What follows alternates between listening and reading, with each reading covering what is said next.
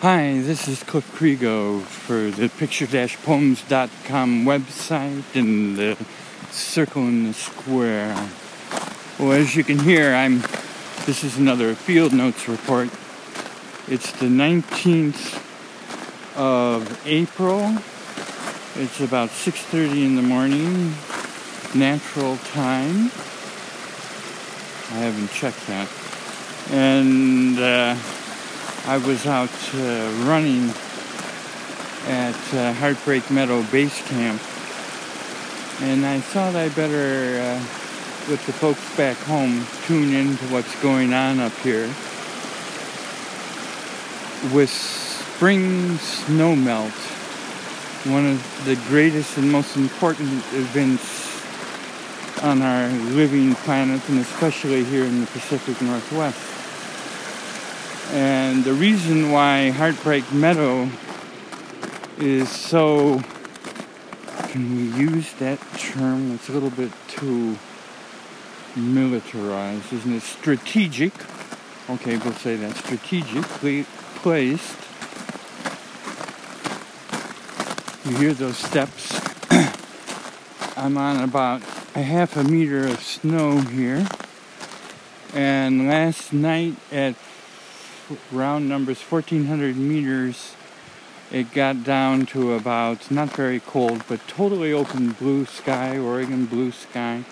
It got down to about -7 C with extremely dry air. The dew point right now is about -2 C. And you notice that there are intuitive measures that you use as alpinists to judge what's going on with the weather. And when you all add it up, it makes a picture of the climate too over many days, months, and years. But when you wake up in the morning, and of course shiver hours about 3 o'clock natural time, when your body temperature starts to cool off, you're sleeping on the ground. I'm not sleeping on snow right now, but it's cold enough. And you notice that if the dew point is higher, your tent will be a crystal palace, a double-walled tent, because all your body moisture that you've been respirating during the night is frozen into a magnificent crystalline structure.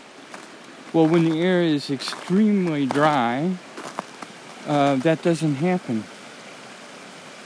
Interesting, isn't it? That doesn't happen.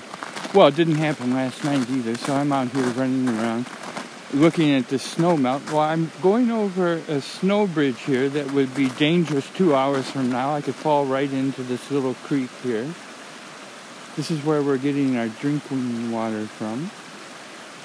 It's as pure as one of those crystals we were talking about. And it has a very constant flow. So you're looking at what's called the diurnal pulse.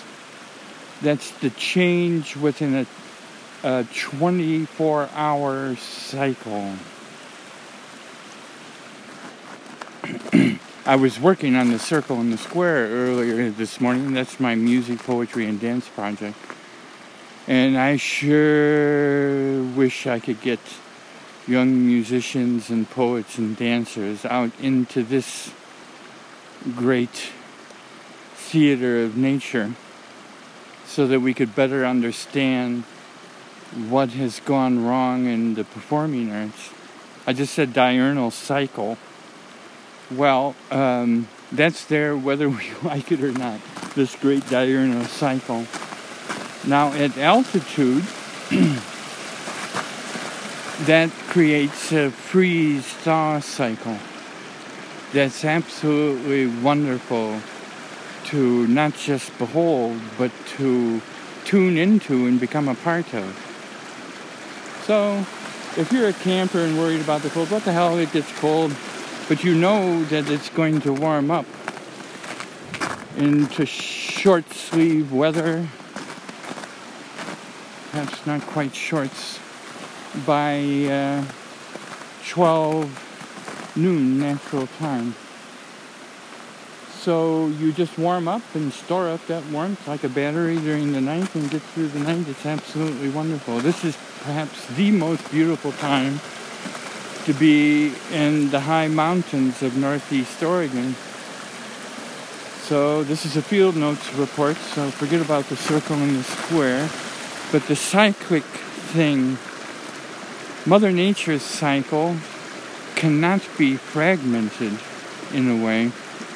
They can be disturbed when we start to change them with anthropogenic drivers, like putting carbon into the atmosphere, like overgrazing. We just stick with those two. Right where we're standing, both of those variables, potential variables, are major forces. So if you want to understand what's going on at Heartbreak Meadow and above, you need to understand, and it's a smaller circle, but it has 100 years of very negligent grazing history. Compared to the Alps learned their lesson evidently 1,000 years ago about what overgrazing can do. So in my experience, especially in the Swiss Alps, they take overgrazing very seriously. So I'm here to defend the great mountain farming tradition. Well, I'm on a meander here. It's almost an oxbow. So it makes a complete 180-degree turn. I'm running to keep warm here. We've talked about that before. If you're good with snow and an alpinist, you can tell everything you need to know about snow with the sound.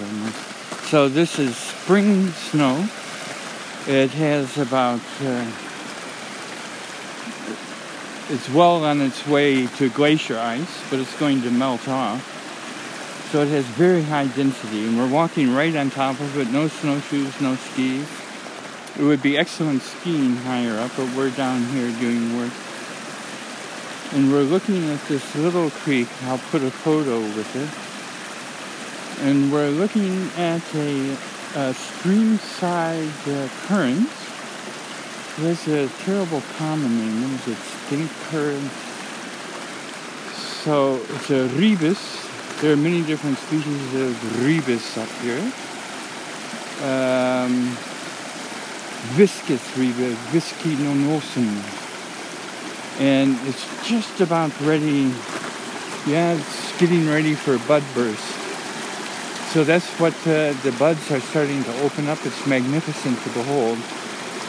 And it likes to have its feet wet. And it's a major, this is how ecologists think in terms of ecological services. Personally, I think that's a very self-centered, anthropogenic way of thinking. But it's useful in very limited context. That it holds down the stream banks. This is just an absolutely magnificent, all the way around 180 degrees. And the sun is coming in, of course, from the southeast and just catching every single branch and filling it with vibrant, living light. So photography, it's just, this is your time point. Get out there and you better be ready to do whatever you want to do. So the more you understand and love and live with the plants, in my view, regardless of what kind of equipment you're holding in your hands, the better the photography. I'm just listening to what I just said. Why would that be? Well, I suppose it's because you're giving your plant friends, brothers and sisters, that's how I see it, a voice. Now, there was a reason, yes. There was a reason that I ran back to get my recording equipment. I didn't have it with me. For a field note report. Yes, diurnal cycle. Okay, so we're watching that very carefully. This is a good diurnal cycle. It's a little bit colder than climate average. Now, if you're out here with the climate crisis field work, as we are here, one thing that you want to watch very carefully is the new patternation, that's a pattern of movement, of the jet stream in the northern hemisphere. And because of the decrease of difference between the temperature of the equator and the pole, warm air of the equator is just like right where we're standing, going down slope to the North Pole. That's its natural tendency. That's happening right here where we're standing. The higher air is descending right now, and at a certain point it will reverse. Well, with the jet stream, that means there's less energy. Less energy means just like this little creek, it's going to have wavier patterns of movement. Well, this is a very wavy pattern of movement. And that happens here with the energy. The difference is the steepness of the terrain. So here it's relatively flat. So the water slows down and makes these magnificent meanders.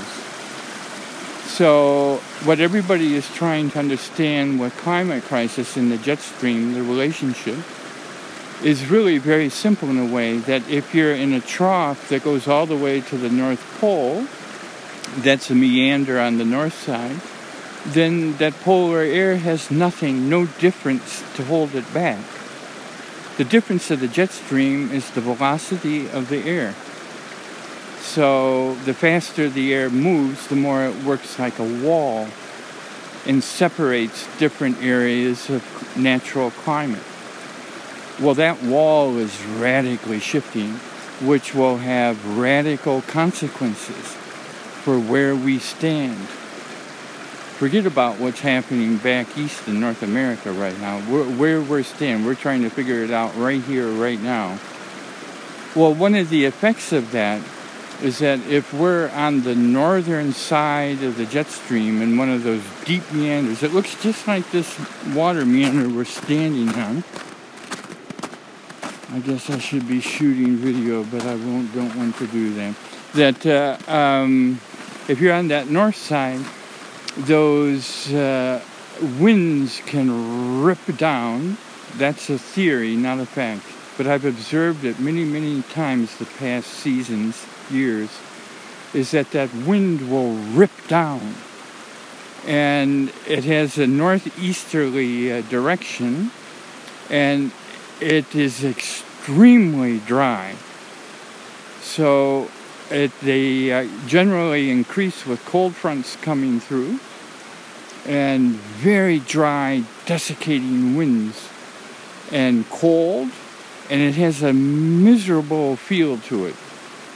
Like we know the adiabatic winds, the fall winds with that in North America we call Chinook winds, or in the Alps they call Föhn. In the Alps they usually come from the south. And it can eat up a snowpack, the temperature difference. What we're looking at is always the relevant differences. Find those relevant differences. And then we look for patterns of movement. And if I may speak about the circle and the square, because that's what I was working on, that is what makes that way of thinking of the circle and the square so simple yet powerful, is that we're looking for difference, we're looking for patterns of movement. While out here doing a field note report, what we're trying to understand has a certain autonomy and objectivity about it. In other words, we can't change because of its size, we think. We can't, this is just happening, right? In the nature circle. Whereas in the cult, I'll get back to, there's a flaw in that, I'll get back to it. In the natural circle, it goes on without us, even though we're a major driver now with anthropogenic climate change. But leave that aside for simplicity's sake. And then in the cultural circle, we're actually creating it, right?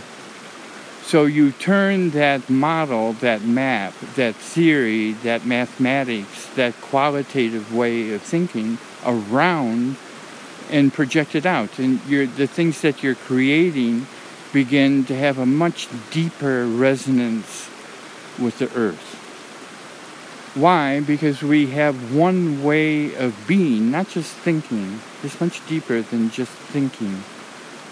Movement, I think, is the mystery of mysteries.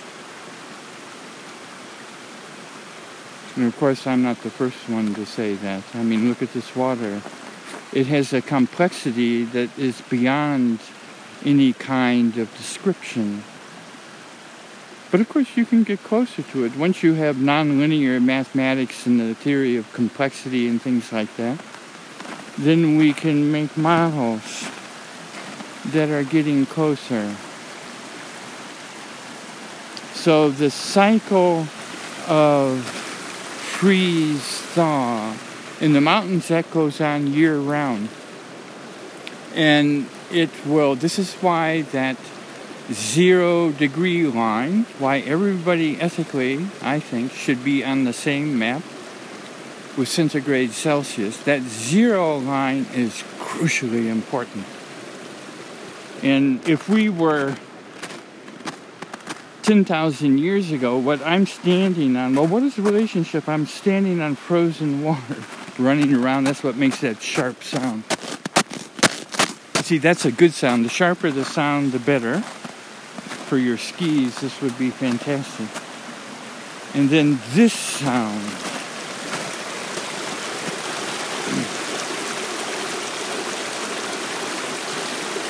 The sound of living water. For scientists, acousticians, is that a word? That is not white noise. In science, we have a way of describing the sound of living water, that it's all frequencies together at random. So that means it has absolutely no structure in a way. And then you can filter that down to specific, using that descriptive language frequencies. You can actually generate sounds that way. But what's going on here in nature, in my own view, is very different. The way that we describe it in the circle and the square is that it has infinite complexity. So you have simple sounds within simple sounds within simple sounds without limit. There's a reason why that's important, but I won't go into it right now. So stick with the diurnal cycle, freeze-thaw. Well, you could think that these different sounds, if you think in terms of things, just think of that. These are very different substances. This pure white of the spring snow is frozen all the way through, all the way to the ground. And this beautifully sparkling, pure, flowing water. So they are the same substance that's in this mysterious movement. It's in a way the defining movement of our planet, certainly up here.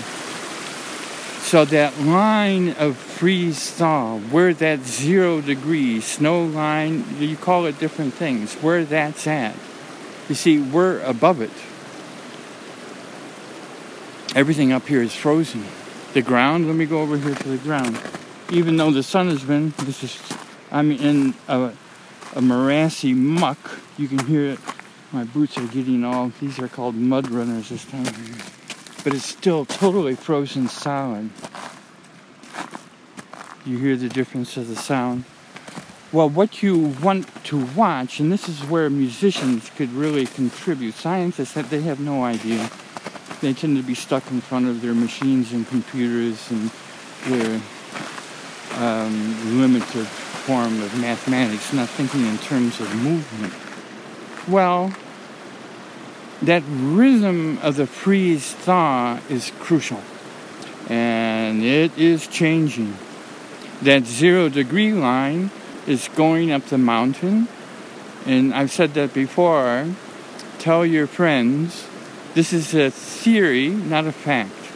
But that doesn't mean it's not relevant. What you're trying to understand are the facts you see in front of you. Well, the fact is that melt line is going up the mountain. And it's going up the mountain by at least, in my view, 2 centimeters, that's the thickness of a thumb, a day. Tendency increasing. We're just at the beginning of this great sweep, the great acceleration of the Anthropocene. And in my view, there's no argument about whether or not we're in the Anthropocene. We definitely are.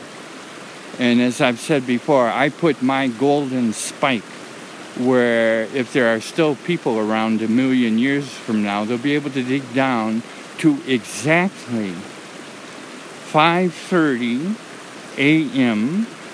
natural time, July the 16th, 1945. That's when the first plutonium device was imploded.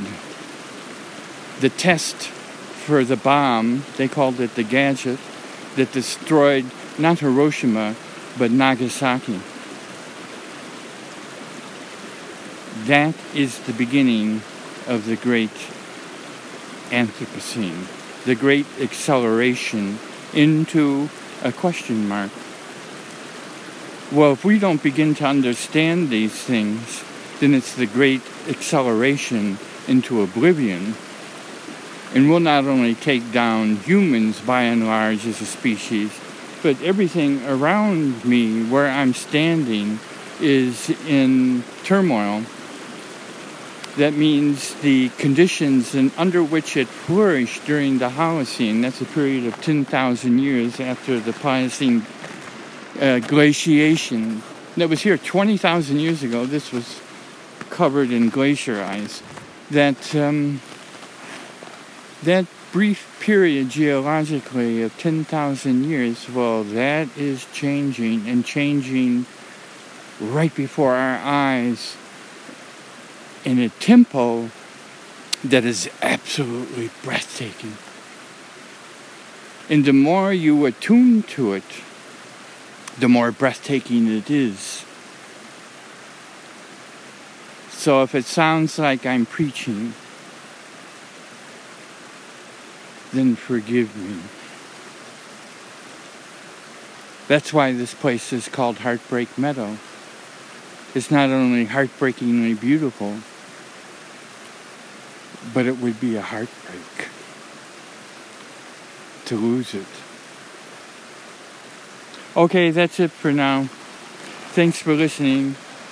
This is just a little field notes report. This is Cliff signing off for the picture-poems.com website and the Circle in the Square. If you're a musician, the times are changing. There's no reason to be in studios and in front of computers anymore. Get thyself out into the wilderness. That's where the real music is happening.